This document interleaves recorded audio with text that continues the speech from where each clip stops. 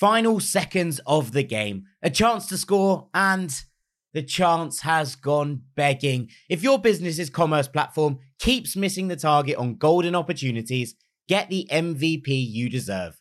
Get Shopify. Shopify is the commerce platform revolutionizing millions of businesses worldwide. Whether you're a garage entrepreneur or IPO ready, Shopify is the only tool that you need to start, run, and grow your business without the struggle. Shopify puts you in control of every sales channel. So whether you're selling signed football boots from Shopify's in-person POS system, or you're vending vintage shirts on Shopify's all-in-one e-commerce platform, you are covered. And once you've reached your audience, Shopify has the internet's best converting checkout to help you turn them from browsers to buyers. What I love about Shopify is how, no matter how big you want to grow, Shopify gives you everything you need to take control and take your business to the next level. Shopify powers 10% of all e-commerce in the US. And Shopify is truly a global force, powering Allbirds, Rothy's, and Brooklinen, and millions of other entrepreneurs of every size across over 170 countries. Plus, Shopify's award-winning help is there to support your success every step of the way. This is Possibility, powered by Shopify. Sign up for a $1 per month trial period at shopify.com/ranks, all lowercase. Go to shopify.com/ranks to take your business to the next level today. That's shopify.com/ranks. Looking for a fun way to win 25 times your money this football and basketball season? Test your skills on Prize Picks, the most exciting way to play daily fantasy sports. Just select 2 or more players, pick more or less on their projection for a wide variety of stats, and place your entry. It's as easy as that. If you have the skills, you can turn $10 into $250 with just a few taps. Easy gameplay, quick withdrawals, and injury insurance on your picks are what make Prize Picks the #1 daily fantasy sports app. Ready to test your skills? Join the Prize Picks community of more than 7 million players who have already signed up. Right now, Prize Picks will match your first deposit up to $100. Just visit prizepicks.com/play100 and use code PLAY100. That's code PLAY100 at prizepicks.com/play100 for a first deposit match up to $100. Prize Picks, daily fantasy sports made easy. Hello, this is international football commentator Derek Ray, and you're listening to the Ranks FC podcast.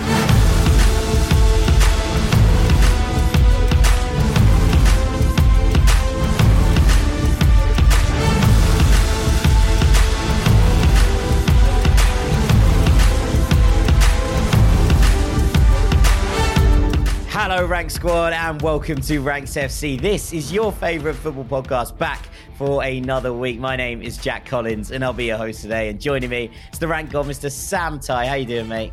I'm very well, thank you, mate. How are you? Yeah, I'm not too bad. Looking forward to another week of European action. Champions League, Europa League, Europa Conference League. It's all happening. And of course, our 5x5 champion and international man of mystery, Steve Jones. How you doing, mate? Hello, mate. Yeah, good. Thank you for giving me the correct title. Appreciate it. Good weekend of football. Obviously nothing in England, but we were able to get stuck into some other leagues, which I really enjoyed because it has been hard actually to keep up with all of the leagues at the same time the Premier League's gone, because the games have been so scattered out. I've been able to watch most of the Premier League. But I did enjoy getting stuck into some other stuff at the weekend. Yeah, an opportunity to spread the wings with the Premier League cancelled as a mark of respect for the death of Queen Elizabeth II. We're going to start, though, today with things we love. And DJ, you're going to kick us off in England despite that lack of football. Yeah, I mean, since we last recorded the pod, we haven't spoken about the fact that Chelsea have a new manager in the shape of Graham Potter. So on Wednesday night, Chelsea will play Salzburg in the Champions League, and they have a new man, the old Brighton manager, leading them into a new era. Now, it's called Things I Love. I do kind of love this because as a Fulham fan, I am stunned that Chelsea have gone from Thomas Tuchel, one of the most proven coaches in European football, to Graham Potter, who He's a bit of an international man of mystery himself, isn't he? I mean, most people outside the shores will not know too much about him. Hashtag who is Graham Potter? Is this the new thing that Rank Squad is going to be pushing forward? It might well be. And it's actually on that note, because I'm quite stunned that like you would go from Tuchel to Potter. Like, I find that a very brave place to be right now as Chelsea Football Club. But I thought, okay, like let's take away that cynicism from it. I want to know why they've done this, and this first game, like what can we expect from a new era? And actually, very timely. Got to give full credit here to the Telegraph, which, to be honest, I find to be the best and most accurate reporting of football news in England, anyway.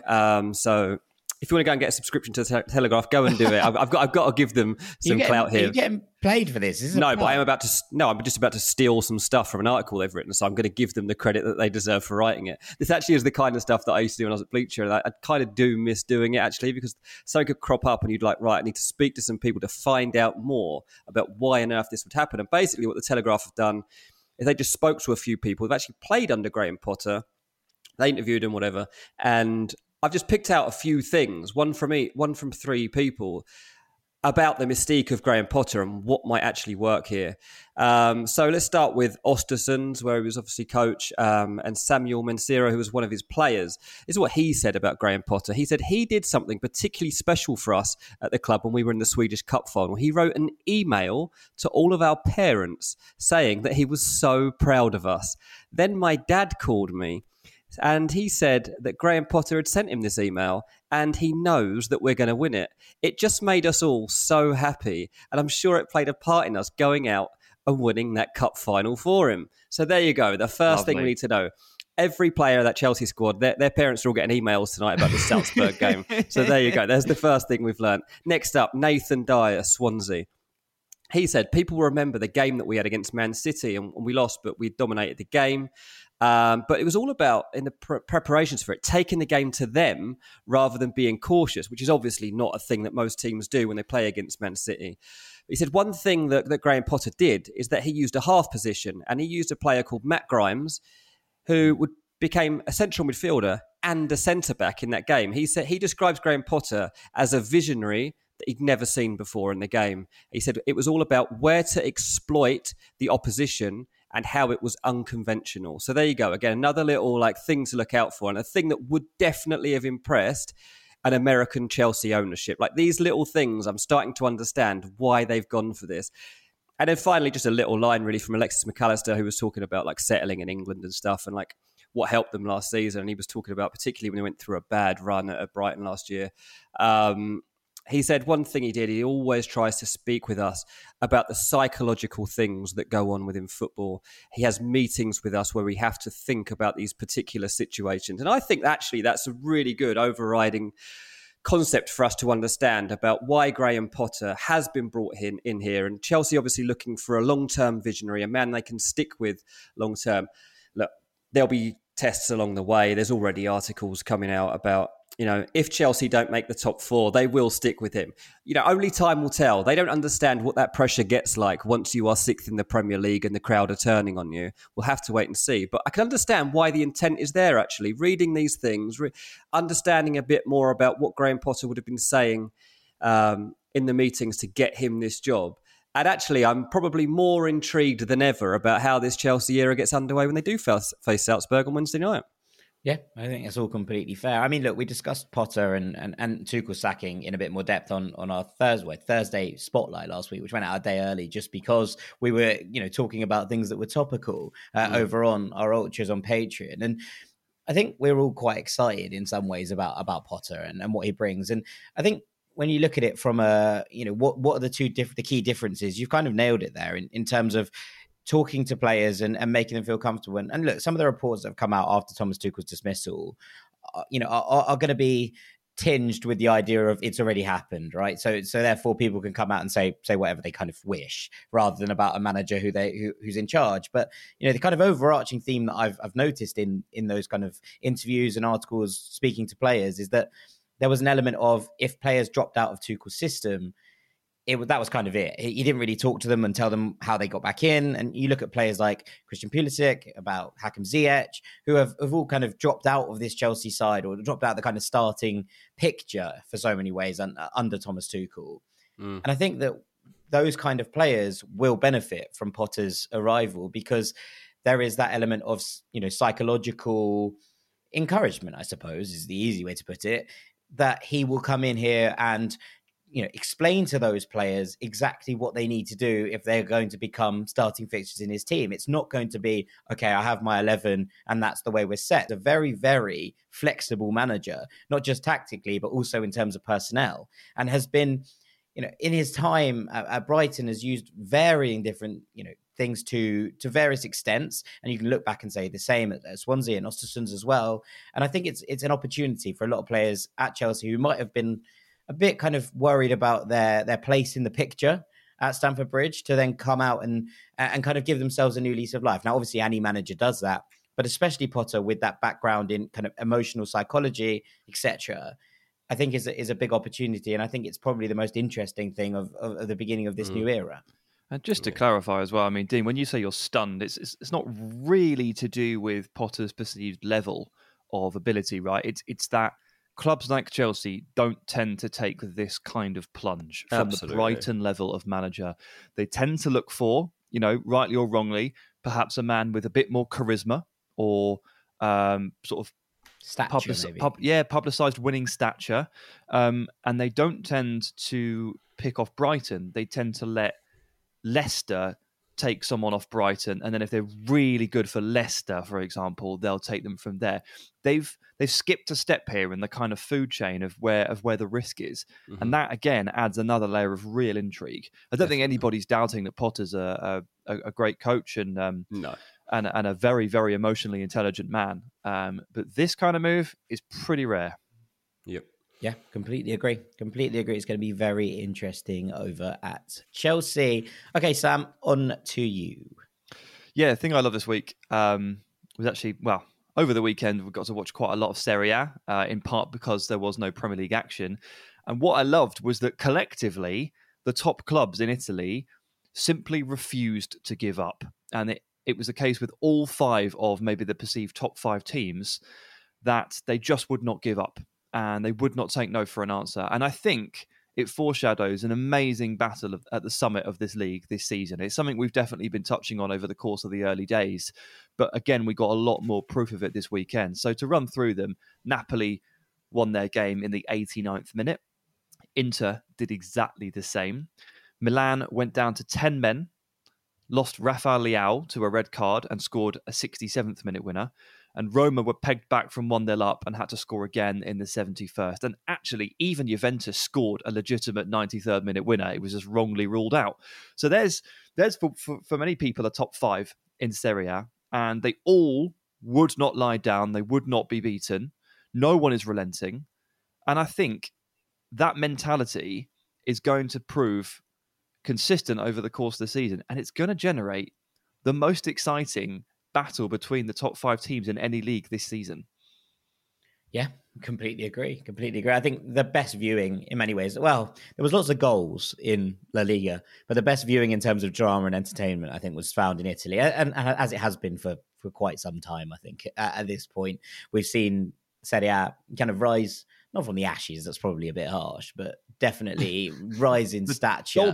The doldrums over the last couple of years, especially, we saw Juventus go on that 9-season winning streak, and things felt a little bit stale in some ways, and we were waiting for the kind of giants of the past to re-arise in Milan and Inter, and they have done over the past 2 seasons. Both have won the Scudetto title, and it looks like it's going to be really, really tight going into this year as well, and that's what makes Serie A so compelling at the moment in terms of viewing. But you're right, and the thing about there was so much fun about this was that it was tricky for all of them. These weren't easy games, and despite pretty much all being against lesser on paper opposition, they've all kind of come through in some way. I love watching Serie A at the moment. I find it so entertaining. The Milan game that I was watching at the weekend, and they go 1-0 up, and I'm kind of like, okay, well, this game will probably now become a bit of a a bore fest, and Milan will probably go on and win this game 2-3-0, whatever it is. And then beginning of the second half, Rafael Leao is suddenly sent off for being brave enough to try an overhead kick. But ultimately, he's red card, and you're like, oh my goodness, like what? Like this changes the game, and then suddenly it goes level, and then Milan have to find a way to get the goal, and they do. They find a goal through Olivier Giroud, and that's the thing that I'm loving about it at the moment is like you can't actually stop watching at the moment. These teams aren't typically anyway running away with games, and they're being forced to really dig deep to find different levels within the squad and use their benches wisely to find ways to open up channels that will find them a winner. And that's why I think that not just the top 4 race is going to be fascinating. Even the title race, it was good enough last year with the 2 Milan teams scrapping out till the final day, but as we talked about last week on here, like it's going to be up in the air again right until the end as to who wins this league. Yeah, 100%. And then Milan play Napoli this weekend without Rafael Leao. So lots to be excited for this weekend. Good game, that. A very good game at the top of the table. Okay, finally, I want to come on very briefly, actually, to Sporting, who had a pretty rough start to the season in many ways. They drew their first game with Braga, then they won a game against Rio Ave at home, but then they got battered by Porto and then lost the week after to the 10-man Chaves, which is not great start. For a team who wanted to be back in this title race. But over the last couple of games, I've been really, really impressed with them. They went to Estoril and they won 2-0. They won 3-0 away at Eintracht in the Champions League last week. And then they had Portimonense this weekend at home. Now, that doesn't sound like a particularly tricky game, but Portimonense had won 4 on the spin and are currently still 4th in the table in the Primeira. And I think Sporting came out with a bit of a statement, but what I've really, really enjoyed is this kind of fluidity of this front line. And this year, obviously, we've seen Marcus Edwards step up, and he's been very, very exciting and he's great to watch. But Rochinha came in from Braga, and then we've kind of seen this kind of mix, and Trincao came in, and he was the player I was kind of most intrigued by. Now, he's had a bit of a funny few years. He left Braga to go to Barcelona. He was kind of hailed as this young saviour figure. Didn't really work for him. Went out on loan to Wolves, did okay. Didn't do enough to make them want to pay the fee to make that permanent. Went back to Barcelona. They were like, we don't want you. So off he then went to Sporting, and he was a little bit slow, but he's starting to get into things now. And in the last couple of games, we've seen 3 goals and an assist from him, and 2 of the goals at the weekend, very, very well taken, I thought. He just seems to be one of those players that is starting to find his groove again. And the fluidity of this front 3 of Trincao, Edwards, and Rochinha on the other side is really nice to watch. And then you have Pedro Gonçalves or Poch in the middle, who played as part of that front 3 at times last year. He's kind of dropped back in. The kind of comparison I would give it is that Lorenzo Pellegrini role for Roma. He plays both in the front 3 and can play in the midfield too as well. He's been very, very effective from the middle. He's got 4 goals and 3 assists already. And we know how much of a talent he is. But then there's these flying fullbacks as well, or flying wingbacks in this case. Nuno Santos on one side, who's already chipped in with 3 goals, and Pedro Porro, who on the other side, who's already chipped in with 3 assists, which, I don't know, I'm just really excited about watching them at the moment. Now, they play tonight, so before this podcast goes out, so they might get absolutely spanked by Spurs this evening. It's sound really weird. But I've just really enjoyed watching them and seeing how this front line has started to come together, as a 3, and seeing how the rest of the side adapts around them. Now, they had a lot of change this summer, a lot of commotion, especially in midfield, where they lost Joao Paulinho to Fulham and they lost Mateus Nunes to Wolves. So there were big question marks over who would kind of come in here. Hidemasa Morita has come in. He's been really, really impressive. Manuel Ugarte is very, very solid in there as well. Made the most tackles, I think, in a Champions League midweek last week. And I'm just intrigued to see how this continues to develop. But I've just enjoyed watching them over the last couple of games. They've got a lot of work to do to try and catch up with the early pace setters, their cross-town rivals Benfica. But yeah, just want to keep an eye on this front 3 and their attacking kind of intent. Sporting, they've been a lot of fun of late, so I just wanted to give them a shout. Does that mean that it's Marcus Edwards against Spurs? It's the return. It is the return tonight. The boy from Enfield. Well, although it is at the Alvalade, so it's not quite the homecoming, but it's very much him against his old side. There you go. I mean, half the fan base probably still don't actually know who he is because he never really made the impact. But there was a time where we were talking about Edwards as a potential future top star, and didn't quite go. One of those examples of how development is not linear. Did not quite go to plan. Probably a little bit like Trincao, actually. A couple of years in the wilderness, and has just kind of found himself at Sporting. Well, look, they're 23 and 22. There's still plenty of time for both of them to explode into that full stardom. Marcus Edwards is wearing that 10 shirt now at Sporting. That's an impressive feat in itself. And to be then putting out the performances, he was the best player on the park against Eintracht last week in the Champions League. And to be putting these kind of performances in at this level, I've been very, very impressed with. So, there's lots to come here as well from this Sporting side, who just feel like they're moving in a right direction right now. Okie dokie. With that, we're going to move on to our main segment. We're going to be talking the best teenagers in world football. Don't go anywhere. Champions League football is back and streaming on Paramount Plus in the US. 9 months of heart-stopping, hold-your-breath exhilaration with the biggest stars, top teams, and craziest fan bases across Europe. Watch every match from the group stage through the knockout rounds as Benzema and Real Madrid defend their title against Liverpool, Manchester City, Chelsea, PSG, Barcelona, and more in football's biggest club competition. So don't miss a single sweat-soaked second of regulation time, stoppage time, and extra time, and stream every match of the UEFA Champions League live exclusively on Paramount Plus. Welcome back to Ranked FC. It's time for our main ranking, and we're revisiting a classic. We do this one every year, really, because, well, it's probably the most changeable, the most malleable of all of our kind of regular topics in so many ways. We're talking about the best teenagers in world football. I mean, the best thing about teenagers is that they're fleeting, right? They get into their 20s and off they go. So we're going to look at who the best one dash numbers are in football right now. And so, Sam, I'll hand it over to you.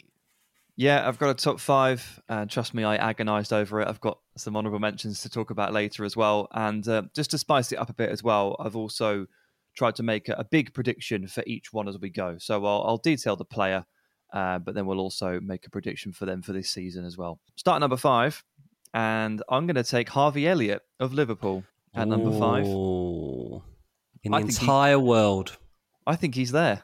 I really do. I think he's there. I think he's absolutely awesome. Like, Liverpool fans don't have a lot to smile about right now, but Harvey Elliott is certainly one of the bright spots. And I think he qualified. I think he's one of the 5 best teenagers in the game. Like, the progress he has made this year, this last 12 months, despite the fact that he got quite a bad injury in that time, is genuinely remarkable. And I think what I like about him so much is that his game feels really mature for his age. And that is something that Liverpool's midfield right now needs to lean on. I think there's a real intelligence that underlines his game. The positional rotations and the links, moving out to the right and combining with Salah and Trent. It's not easy to just step into that relationship and become the third man and sort of drop out to the right, then suddenly appear on the right wing, and then suddenly you're back in midfield. It's not easy to do that, and he's nailed it. And some of the passing work, some of the underlying numbers in terms of expected assists and expected goals. I think in possession, to put it bluntly, Elliott has been Liverpool's best midfielder this season. And that is not something you can throw around lightly. Liverpool are a top team. So, yeah, there's a bit of work to do still. Of course, he's not perfect. I think there's some off-the-ball work to come, defensive phase. But Liverpool have got some wider issues there. He's part of a big issue, I think. It might take him a while to really flesh that out. But man, when he's on the ball, when he's in the final third, I don't see too many better than him, which is a hell of a compliment. It's kind of mad that he's still a teenager. Obviously, he broke through so young that it feels like Harvey Elliott's been around forever. And there are some names that you look at this and you're looking at teenagers and you're throwing in names. You're like, hang on, how are they 21? I'm pretty sure they've just exploded onto the scene. Harvey Elliott's been around 3 years. He's done, as he came on and made that debut season at Fulham, obviously, and then went out on loan after the move to Liverpool to Blackburn for a season. Spent last year at Liverpool and had that injury. And now he's into his kind of 4th senior season, and yet he's still a teenager. It does kind of defy belief sometimes. It does indeed, yeah, absolutely. I mean, so my big prediction for him, I wanted to go Premier League Young Player of the Year, but technically Erling Haaland is eligible for that award. So I think we could probably leave that one, shall we? Well, he might. Can you win both Player of the Year and Young Player of the Year in the same season? Gareth Bale did it. You can, yeah. Bale did it, so I'm gonna guess that's gonna happen. So instead, we'll go with Liverpool's Young Player of the Year. Seems like an easy win for him, but crucially, I think more league starts than Jordan Henderson. I think there's change of foot in this midfield, and this season, Elliott gets more league starts than Jordan Henderson. Yeah, I mean, it's interesting. I mean, it's certainly not something I saw happening this quickly. I mean, I'm sure Liverpool had him penciled in to make more of an impact last season. Obviously, say he got a cruel injury, but is he 19 now, Elliott? Is that right? Yeah. I've seen some people questioning his contribution at times. You know, sometimes Liverpool dominate games, and I think that he's not going to be the full package yet. And I think sometimes people believe he should be making key passes earlier than he is, basically. And that's just that's pretty much the only criticism I've seen of him. But I think it's harsh if people genuinely are judging him on not picking out every single key pass that he possibly could see at this stage of his career. Like, the passing that I'm seeing from Harvey Elliott is different class. The fact that he's taking people on, I don't think he's just the best midfield player for Liverpool. I think he's been their best player so far this season. I don't think even Luis Diaz has been as influential as he can be. So I think that actually he would probably tip it as Liverpool's player of the season so far, which is ridiculous, but I genuinely think it's true. I do. I haven't really seen him have a poor game. And I think everybody else has had a poor game. So yeah, look, as a Fulham fan, it hurts me a bit, but as a New Balance fan, I'm very happy. Oh, very good. Very good. Excellent. Let's roll onwards to number 4 then, Sam. Okay, number 4 is Jamal Musiala of Bayern Munich. I'm sure there's people out there that would tell me that this guy's too low, but I've decided after some agonisation that I'm going to put him in at number 4. From his perspective, I love the continual progression, and you can narrow it down just simply to minutes as he grows and grows. 2020, 2021. So Hansi Flick was still in charge. 871 league minutes as a 17-year-old. I thought Flick liked him, and then Nagelsmann arrived.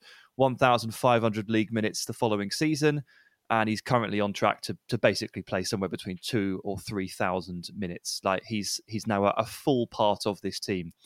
Obviously, it helps that whenever he takes to the pitch right now, he seems to score. He's got 4 in 4.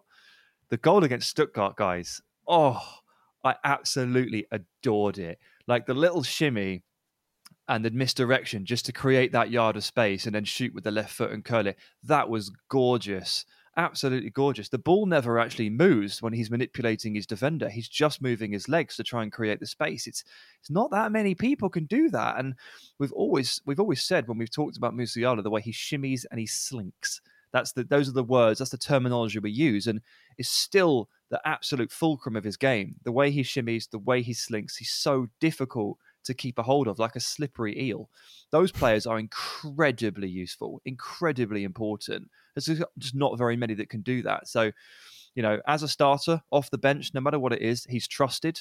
Nagelsmann loves him, and the production seems to be taking an uptick.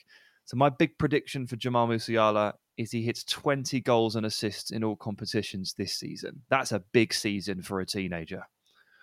Yeah, it's massive. It's a massive season. And his kind of continual improvement, as you kind of touched on there, is the big factor here, I think, in terms of what you're looking at and his kind of seamless transition into this side. Now, Nagelsmann clearly absolutely loves him. And that's something that you can obviously massively put in his favour. This is a top-level coach who thinks that Musiala has all the potential in the world and is playing him ahead of far more established stars in many cases here, is testament to his ability. But ultimately, we're looking at a player here. I think you've put him a bit low, Sam. I'll be honest. I would have had him higher up than this. And I think if he does produce that season that you're talking about, that's insane numbers for somebody who's only the 4th best teenager in the world.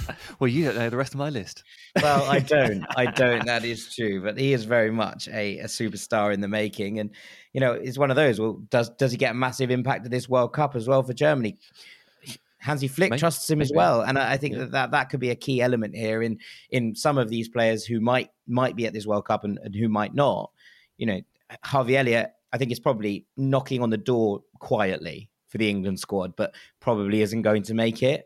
Whereas Musiala, I have no doubt whatsoever, is going to be in this Germany squad. He's a lock. I think he's an absolute lock. Maybe not as a starter, but he's in that squad 100%.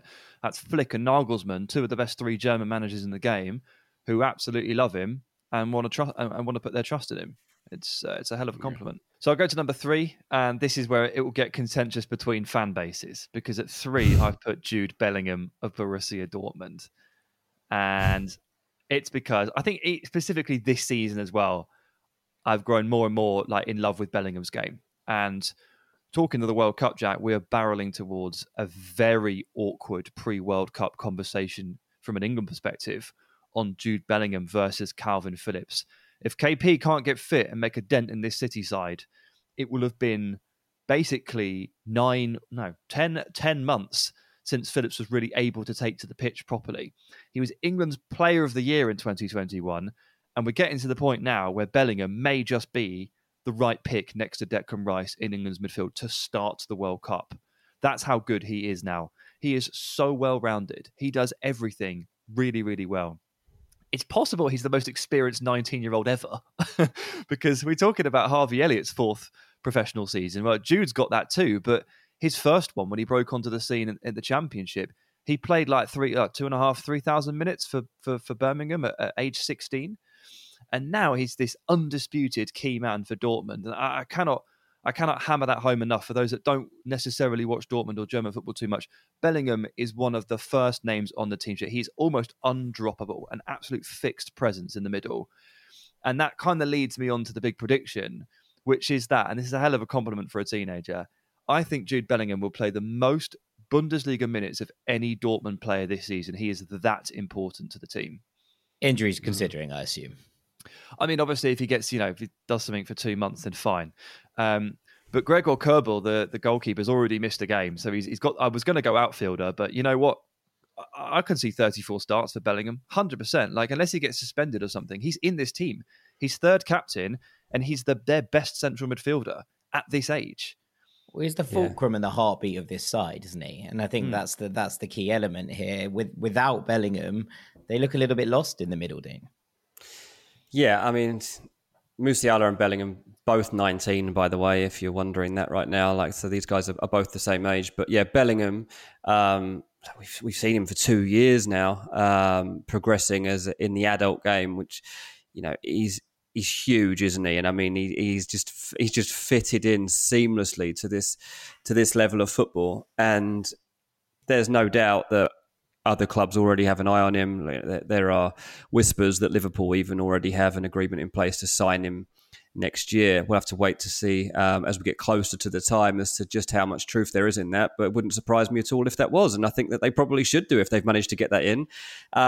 If you are listening to this on Wednesday, then this is really good timing, because Man City are playing Borussia Dortmund on Wednesday in the Champions League.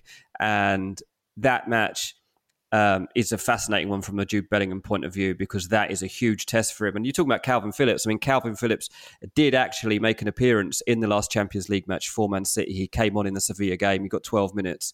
So he's slowly being worked back.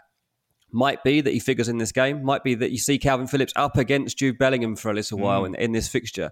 Fighting for the right to partner Declan Rice.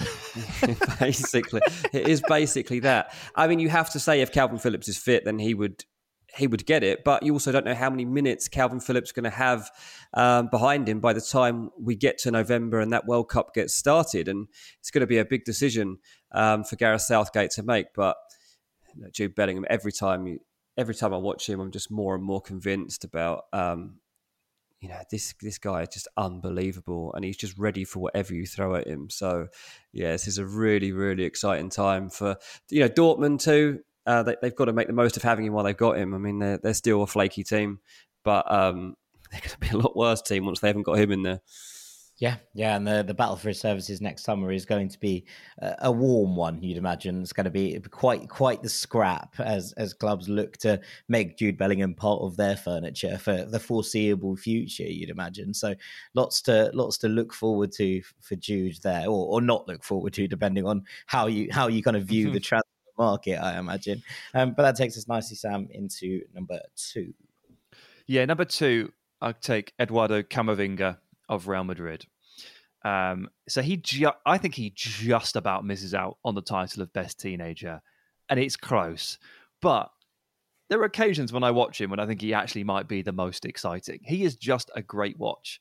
And Carlo Ancelotti is using him so well for Real Madrid. He splits in between starts and impact substitute appearances. And no matter what role he's given for the day, whether it's 90 minutes, 70 minutes, or just 20 off the bench, he always seems to make an absolutely massive impact.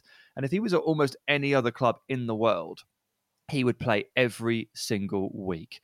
But he shares a dressing room with Toni Kroos and Luka Modric, and up until very recently, Casemiro, which makes things just a tiny bit more complicated. But a player who can do all of the things that he does, the all-action style, the ground that he covers, the way he carries the ball when he's on it, the tackling, the extendable legs to tick the ball out of play, the good lofted passes that he's got, the shape on the passes. Like, a lot like Bellingham, he has so many facets to his game. And again, has been playing proper first-team football since the age of 17, breaking through in France, and actually had a standout game against PSG several years ago at the age of 17. These guys are just different gravy. They're just ready for senior football mentally and physically from the age of 17, and they never look back once they're given that opportunity. Never look back. And Camavinga is absolutely awesome. I thought that Tchouaméni was going to be on this list, and I forgot he was 22. So there's only one Real Madrid centre midfielder, not two. But the future's very bright, as we keep saying. Yeah, I mean, you look at Camavinga, and I think what stood out for me to a point is the appearances last year in the Champions League off the bench. Every time he came off the bench, he became the best player on the park pretty quickly. And that's remarkable given the company he was in.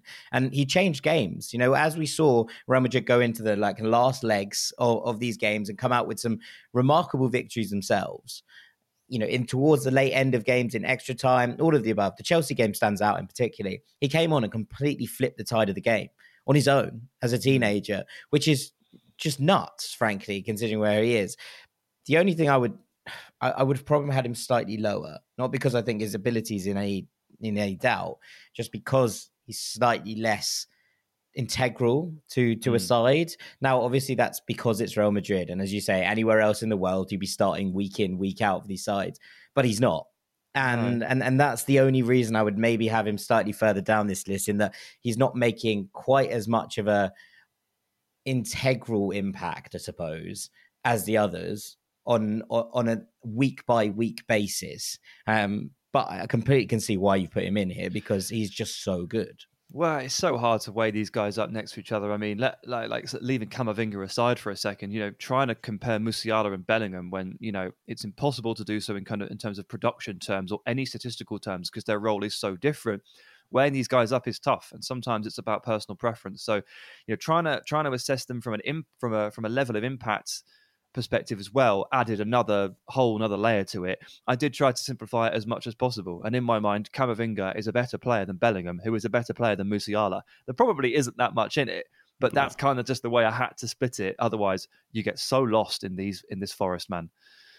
Yeah, and they're all now trying, to step up the type of teams that they're playing in, right? And they're all hitting that elite level. I mean, Bellingham's obviously got to pick the next club, but the others have that club now, and that's where you're going to be judged. Like, over the next year, massive time for these guys. Like, in terms of development, in terms of kicking on and establishing yourself as a first team player, established in this at this level, Champions League level, pushing on to try and win tournaments like that. It's something very few people manage in their entire careers, and there's these guys knocking on the door to try and do it at 19, 20 is phenomenal and so hard to do. Yeah. So in terms of a big prediction, I did struggle with this one immensely, because there wasn't really a number of starts I could put on it, and I didn't really feel that confident in saying that Camavinga, will end the season as a first choice Real Madrid player, because I'm not going to sit here and doubt Kroos and Modric. And then, of course, with Casemiro gone, it's Tchouaméni who has the clearer path to a consistent first-team start. So, actually went to France on this one. And did you know that Eduardo Camavinga has just 3 caps for France and hasn't played for them since 2020?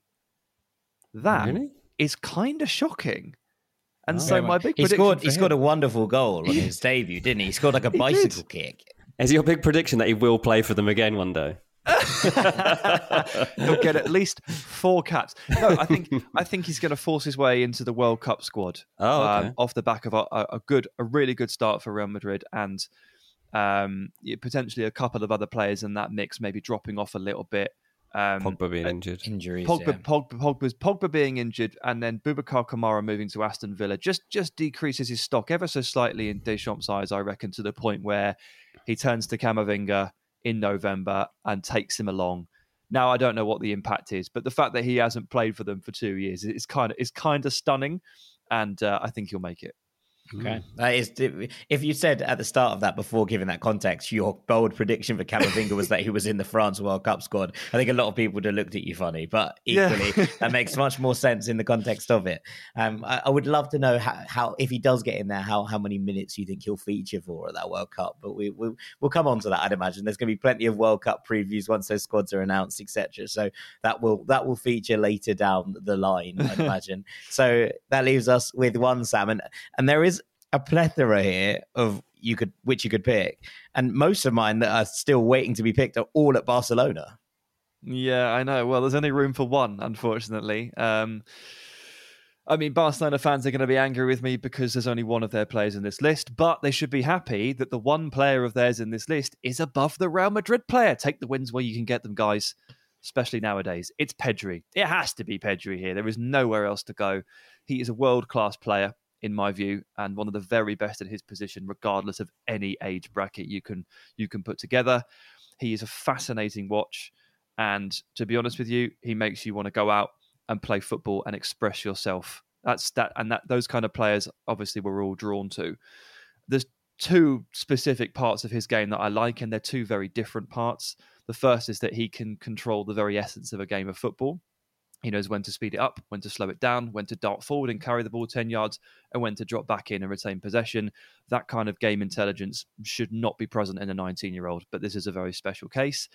The other bit I like is that while the first part is all raw intelligence and game management, he's also not averse to a few back heels and a few fancy first-time passes and a few nutmegs. And actually, some of the stuff he does in the game, even while controlling it in the most kind of sensible and mature manner, is really boyish and joyful and actually quite ludicrous at times. He keeps the game ticking despite the fact that he's backheeling the ball past people and nutmegging them. It's kind of a contradiction in itself, but it makes him absolutely fascinating to watch. And he's got the passing range. He can use either foot. He can carry the ball over open distance. He can shift laterally. He can use misdirection. He scored a wonderful goal back end of last season. I would like to see a bit more of that, but we're talking about a controller and a playmaker here. I think he's the best teenager. I actually think, I said Camavinga might have been close, but I've changed my mind while I've been talking. I think Pedri's clearly the best teenager in the world. And he was so last year, if I'm not mistaken, on this ranking. Yeah. He has kept his spot. Pedri, hold. Here's the thing. He definitely ain't getting it next year. No, he won't be. He's turning 20 in November. So he's got to make the most of these last few months. So, yeah, the thing that's fascinating too is that Barcelona have only just become good. So, like, he's been making all this progress among a group of players that have been playing under absolutely bizarre conditions. I guess in some ways they still are. But he's now surrounded by players that are, well, on his wavelength. You know, that he's got unbelievable options around him. I think we probably will see a bit more stability in the actual squad coming up over the next, you know, they've got all those numbers in suddenly, and I think Xavi will now look to calm things down a little bit on that transfer front. Obviously, they need to get a few people out the door that don't fit, but that's the thing. You know, Pedri is now going to be competing to win La Liga this season, and he'll have a huge role to play in that. And also, obviously, Barcelona want to establish themselves back in the Champions League, and the type of fixtures that they've got, like this week against Bayern Munich and stuff. Like these are the tussles and the fixtures that do turn him into a proper household name. Because let's face it, like Barcelona haven't been the same watch over the last 18 months that they have been in the past, and you know, whereas when Messi was there, obviously it was all, you just wanted to watch Barcelona every single week. And since he left, that has definitely died off. Even before that, to be honest, in the latter stages of Messi, like Barcelona didn't have the same feel to them. But They do now. They're back to being almost an unmissable watch every week, Barcelona, and that's what I'm fascinated by. Like, he's got this good in a team, in a club that's been in transition, and now they're coming out of that and they're going to be back to being, well, the force that they almost once were. And this is going to be cool. Also, next year he's not number one, so Sam's actually got a decision to make next year. It's very interesting, actually, because next year all 5 of Sam's top 5 will be ineligible. I was just thinking that's probably the case. Every are they all 19? Are all of these 19? Yeah, Harvey Elliott turns 20 in April. Jamal Musiala turns 20 in February. Jude Bellingham turns 20 in June. Camavinga turns 20 in November. And Pedri also turns 20 in November. So it's going to be a very interesting list next year. You've got a list of 18-year-olds, mate, ready to go. Well, this is the thing, because there's actually a couple of other 19-year-olds, right? We need to do this podcast in November then next year. We have to push it a little bit, to make it all completely fresh. No. As in this November, Sam. This November, everybody in this list is going to be ineligible next year, which next season, which takes us quite nicely into honourable mentions, because there's a couple now who won't be ever back in this list. Last year, Florian Wirtz was in this list. He's obviously been hampered by injuries, but some player, and no doubt that when he gets back to full fitness, we're going to be excited to see if he can return to that level, because it was, absolutely sensational. Last year, we had Nuno Mendes and Ryan Gravenberch in here, both of whom turned 20 across the course of last season. Gio Reyna was in the honourable mentions last year. He turns 20 in November. And then there's Ansu Fati, Sam, who you've left out. Yeah, well, same thing applies with Florian Wirtz, right? It's just been really, really tough for him. And I mean, obviously he's making some good impacts off the bench at the moment, but he's not quite there with a few bits. There's still an underlying lack. I think some of it's a lack of confidence at times, but some of it's a lack of burst, a lack of trust in your body. I'm going to need to see more from Fati just in terms of playing football before I feel comfortable putting him in. I feel like the standard is so high that it wasn't fair. If there was another Barcelona player to feature in this list, it would have been Gavi, who, for all intents and purposes, can be ranked number 6. Apologies to Gavi. I think you're brilliant. But I basically had to make a call between him and Harvey Elliott, and I went for Elliott. The good news for Gavi is he's currently the forerunner to be number 1 next season. So he can take some real comfort in that. Yeah. But so Fati, Wirtz and Tino Livramento, 3 players who have been pushed off the rails by injury, but exceptional footballers, absolutely exceptional, and need to be name-checked here. And then a couple more that haven't been derailed by injuries, but they're just budding a little bit late. Xavi Simons at PSV can do no wrong right now, and keep an eye on him. And Malo Gusto at Lyon is making serious waves. Now, I think he might already age out by next year, so he'll never actually make it. But just putting names on the radar for people, I know this is a very, very popular discussion. We're 10 days late to have Fabio Carvalho in the conversation as well, who's just missed out by way of being born in August. Frankly, that's Fabio's big sin in this regard. But he's just out of the borders. But look, there's lots to be excited about. There's plenty coming through as well. And as you say, these are the players who we're talking about as the stars of the seasons to come. And it's a good ranking every time it comes up, because it allows you to discuss the best young players in the world, which is among the things we enjoy talking about the most. So 2 interesting things to end off with. First of all, be interesting to see if Gavi bottles his lead. Big year for him. And 2, we never made a bold prediction for Pedri. And that's because I really, really struggled with this. I didn't really know where to go. And I was hoping that we could crowdsource one together. Best young player at the World Cup? Fine. But he got best young player at the Euros. So it's not even that big a prediction, is it? If you fancy Spain to go quite far, Pedri might be best young player. He might even be best player. And then, could he be player of the season at Barcelona? If Lewandowski scores 45 goals, I'd be very, very confused if anyone gives it to anybody else. But I guess it's a possibility. I couldn't quite put my finger on where this should go. I feel like he's got options for Spain and for Barca, but it's a pretty volatile one. Next Barcelona captain. Oh, I like it. It's currently Piqué, right? It is currently Piqué, but I suppose obviously it goes through the kind of list, and it's Piqué and it's Busquets as well, and Jordi Alba. But there's a very strong possibility that none of those players are playing for Barcelona next year. Maybe Busquets the exception, obviously. But next Barcelona the new era Barcelona captain, should we say? This might be one to have a think about. I think this is the thing with Pedri, is that we talked about all of these players, right?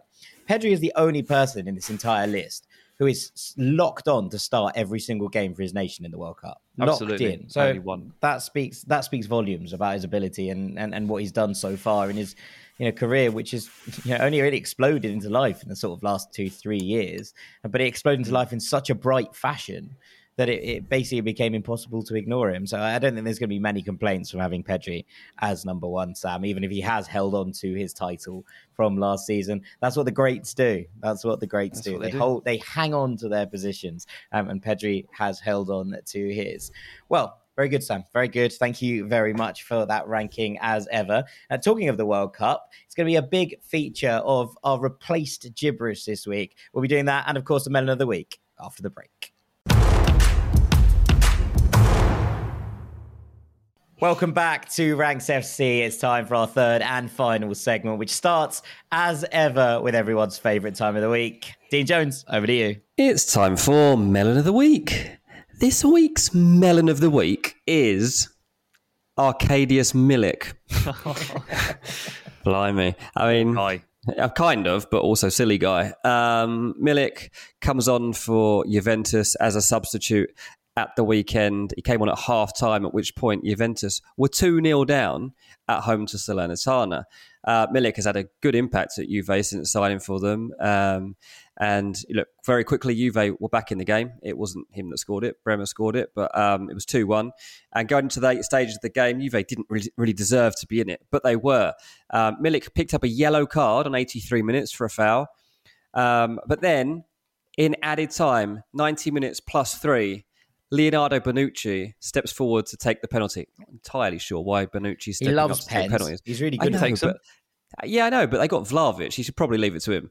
Anyway, Bonucci misses the pen. The keeper saves it. Lucky for him, the bounce is perfect and he volleys it back into the net. He's saved in his big moment. And it's 2-2. And you're like, oh, no, it's going to happen. Juve are going to do it. And then they kind of do, and then they don't. And Milik is central to everything that happens. Juve get a corner. It's swung in, and they score. Milik scores. And the place goes wild. Turin is on fire. The fans are going absolutely crazy at this last gasp winner over Salernitana. Milik pulls off his shirt. Why? Why'd you pull off your shirt? You know you were booked about 8 minutes ago. Anyway, so among all this, he's right up with the fans. People are jumping on his back and all sorts. It looks like a late winner. Milik comes away from it. He's sent off, gets his second yellow card. And that's bad enough at the time. But as he goes off, suddenly, it didn't look like this at all. But suddenly, it goes to a VAR review. And long story short, the goal is ruled out. It's adjudged that Bonucci tries to head the ball, doesn't touch it, but does try to head the ball. And he's adjudged at the time to be slightly offside when he does so. And so VAR decide the goal doesn't stand. So Milik is sent off for celebrating a goal that does not stand. And his red card counts. Absolutely melonish at the highest order. I mean, there's obviously a later time. Allegri's sent off, by the way. Fazio's sent off after he's rowing with someone. Cuadrado's sent off.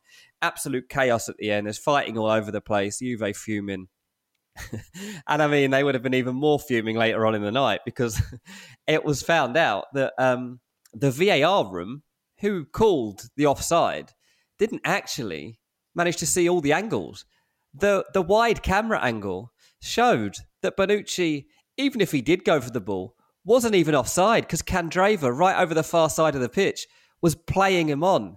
And they had to release a statement later in the evening saying, with regard to the Juventus incident, a video released at the end of the match, first on the web and then taken up by media outlets, we can say that the technical body has viewed all the images made available for the match in question by VAR.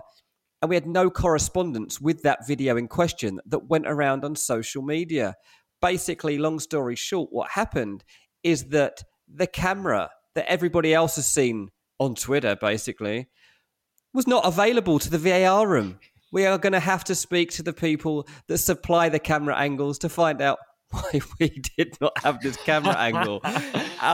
Absolutely ludicrous. I mean, Dean, usually you hand out one melon. This is 3. They're all over the place. I'm just throwing melons everywhere. around Italy at this stage. Like, I don't even know Turin where is the full blame of melons. lies yet. Yeah, I don't know where the blame even lies for this yet. I mean, this company, whoever supplies the technological services to Serie A, I imagine their contract's in big trouble today because they're not showing them the angles they need. They're missing players out of the picture. Oh, God. Unbelievable. It's not great, is it? It's not great for anyone's perspective. I mean, but here we are. Is that Salernitana got a point they probably just about deserved, but not really. That's not really how it works. I mean, they did score a goal that should have counted. Yeah. It's just not great vibes anywhere, really, but quite amusing nonetheless. But melons everywhere, as we say, in Turin. Okay, thank you, DJ. Right, there's no gibberish siren today because there's no gibberish ranking. We're actually going to change tack a little bit. And Dean, I think you should probably explain this one. It's quite an interesting development we've gone for here. Yeah, well, we're getting towards World Cup time. There's an international break coming up, and obviously we're going to be producing content across the World Cup for the podcast, obviously, but obviously elsewhere we're going to be doing bits and pieces too, and we need to become experts on every single team that is in this tournament in Qatar. So there's 32 teams going to this World Cup. England and USA, obviously, we're going to be all going to be experts on. We're going to know those teams and squads inside out, so you can be sure of that. But the other 30, we need to absolutely nail down, and it's going to be very difficult for all of us to know all 30. So what we're going to do is we're going to whittle it down so that we have 10 nations each that we know inside out, and there's no other way to decide these 10 teams than to do a draft. I thought this in my head, first of all, when I was like suggesting it to you two that we actually sort this out. And then Sam was like, should we do a draft? And I was like, yes, I'm glad he said that. And then today we had no gibberish set up, and I was like, let's just do it live on the pod, lads. It might be boring or it might be great. I don't know, but you're about to find out which 10 teams each of us are going to be an expert on for the World Cup. And we're going to be choosing these teams so quickly that I reckon we'll probably end up with some teams we didn't ideally want, each of us. And that's part of the fun. Okay. All right. So it's a snake draft. As the reigning loser of pretty much every predictions list, I'm taking it into my own hands to go first because I feel like I need a break, frankly, from losing things. So we're going to go me, then Sam, then you, DJ, as reigning champion. But you get the turn because this is a snake draft. And I'm going to kick us off. I'm going to take Argentina. I knew it. That was so obvious. I am going to take Brazil. Okay. Dean, 2 picks for you. Okay, so I'm going to take Spain and I'm going to take France. Okie dokie, Sam? I'll take Canada. Nice. Wow, you could have taken that later on. Cool. Yeah, I think you probably could have done. I'm going to take Portugal as a nod to I knew you would. I was tempted. I thought about taking it just then. I was too. I just thought I can't do that to me. He's had first pick. Oh, no, I actually get 2. So I'm also going to take Ghana. Oh. Big vibes. Big vibes. Big vibes. Nice one. I'll take Uruguay. Okay, 2 for you, DJ. Okay, I'm going to take Netherlands. Yep. And I'm going to take... I'm going to pick one that's a bit different here. Mexico, I'd like, actually, yeah. Sam? Let's go with Senegal. Nice, very good. I'm going to take Wales, and I'm going to take... Good, I didn't want Wales. Oh, Denmark. quick. Denmark. Take Denmark. Sam? Quick. Belgium, proper European team at some point. Dean? Okay, I'm going to take Germany as my first one. Can't believe they're still there, actually. No. And as my next one, I'm going to take Serbia for the mighty Mitro. Damn. Yeah, that's almost to him. I love that. Absolutely love it. Hold, Sam? Okay, for this one, I'm going to take either Ecuador, Peru, or Chile, depending on the outcome of Thursday's FIFA appeal. Okie dokie. I'm going to take Japan, and then I'm going to take Morocco. That leaves me with Croatia. Thanks for that. How are they still there? No Everyone's idea. sleeping on Croatia. Dean? I'm going to do something quite sneaky here. I'm going to take Iran because they are in England's group. I thought Wales was still And here. Wales America's gone. group. Wales are gone. I've taken them. I've taken your countrymen as a that was my taking out Serbia. Man, that was my sneaky move. I was going to take both of the other teams in the England-USA group so I could nail the whole group. I'm going to pick one really quickly. I'm going to go for it. I'm taking Qatar.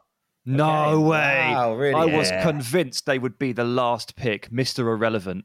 Okay. No. Sam? Nobody else is going to know. I'm going to make a living off of that because no one else in the whole of football is going to know anything about them, and I'm going to become an expert globally. I'm going to take Australia. Okay, very good. I'm going to take Cameroon, and I'm going to take South Korea. Sam? Well, at this point, let's go with Poland. That's a very safe bet for a ninth round draft pick. Poland is a very safe bet. Right, Dean, your final two? My final two are Switzerland. Oh, so what we've got left is Saudi Arabia, Tunisia, and Costa Rica. I am going to go for Tunisia. Interesting. Sam? Costa Rica. Sam takes the New Balance boys to round things off, which means that I have Saudis. Saudi Arabia. Exciting. Very exciting. Lots of wow. fun. There we go. Do you want some instant analysis on that? Jack has taken Japan, South Korea, and Saudi Arabia. And like one of the things that I was thinking of through that was just trying to make sure that at the very least, like for the most part, the languages might be remotely translatable. Jack obviously wasn't particularly interested in that, going with South Korea, Saudi Arabia, and Japan. And to an extent, Morocco is quite tough as well. But you've got some proper research to do there. Like I was trying to think of places I can turn to quite quickly to get some help on these teams. No, I'm quite pleased with this. It's a little bit left field, but what else would you expect? And also all these teams going out in the group stages, so I can leave you to do the hard stuff later down the line. No, I'm just going to be talking about Argentina for the end of it, and that I'm very comfortable with. So, lads, I got properly excited about the World Cup at the weekend because I was watching Nickelodeon, as you do on a Saturday morning, and advert came on. The World Cup sticker books are out. And that was it. Me and Dylan straight down the newsagents, got the sticker book, bought 15 packs of stickers. They're £1 each. You get 5 stickers in each pack. Ooh. Absolutely ludicrous. Apparently printing costs are really bad right now. Mate, this is going to cost me. I was trying to figure out how much it's going to cost me to fill out this book. Going to cost a fair bit. You can at least pin it on the boys. Like Sam and I have no excuse. Well, you got this podcast. We will write it off as expenses. We'll send the tax man. Well, we'll see how that one goes. It's all research, and that's the thing. I was looking at some players. How am I supposed to know who is going to play for Australia if I don't buy 500 packs of stickers? Exactly. That is the thing. So we'll, I'm sure, write all of this off. So go and get yourself sticker books today. Everyone in the ranks on, get out there. It is fun. You start opening up the stickers and you're like, oh, I got him. We've got Ronaldo. Swap. Yeah, we got Ronaldo. We got Mitro. It was happy days. Dylan then stuck all of them in the wrong pages and I had to pull them all out. No, that is actually genuinely heartbreaking. It was. I couldn't handle it. All the Brazil players were on like the Croatia page. And I was like, oh, I can't handle this. No, I can't. I literally can't deal with this. Okey-dokey. Right, this has descended into farce, so it is time to call gibberish. This a day. It was gibberish in the end. Who knew? Right, all that's left for me to do is say thank you very much to Sam Tyler-Ankon. Thank you for that main ranking. Brilliant. Cheers, mate. Thank you. Thank you very much to our 5x5 champion, Mr. Dean Jones. Cheers, mate. I've been Jack Collins. This has been Ranks FC. Thank you so much for listening. As ever, we hope that you enjoyed that look through the best youngsters in football and beyond. We will be back next Wednesday, of course. Enjoy all the football as ever, and we'll see you then. Take it easy. Peace. Final seconds of the game. A chance to score, and the chance has gone begging. If your business's commerce platform keeps missing the target on golden opportunities, get the MVP you deserve. Get Shopify. Shopify is the commerce platform revolutionizing millions of businesses worldwide. Whether you're a garage entrepreneur or IPO ready, Shopify is the only tool that you need to start, run, and grow your business without the struggle. Shopify puts you in control of every sales channel. So whether you're selling signed football boots from Shopify's in-person POS system or you're vending vintage shirts on Shopify's all-in-one e-commerce platform, you are covered. And once you've reached your audience, Shopify has the internet's best converting checkout to help you turn them from browsers to buyers. What I love about Shopify is how, no matter how big you want to grow, Shopify gives you everything you need to take control and take your business to the next level. Shopify powers 10% of all e-commerce in the US. And Shopify is truly a global force, powering Allbirds, Rothy's, and Brooklinen, and millions of other entrepreneurs of every size across over 170 countries. Plus, Shopify's award-winning help is there to support your success every step of the way. This is Possibility, powered by Shopify. Sign up for a $1 per month trial period at shopify.com/ranks, all lowercase. Go to shopify.com/ranks to take your business to the next level today. That's shopify.com/ranks.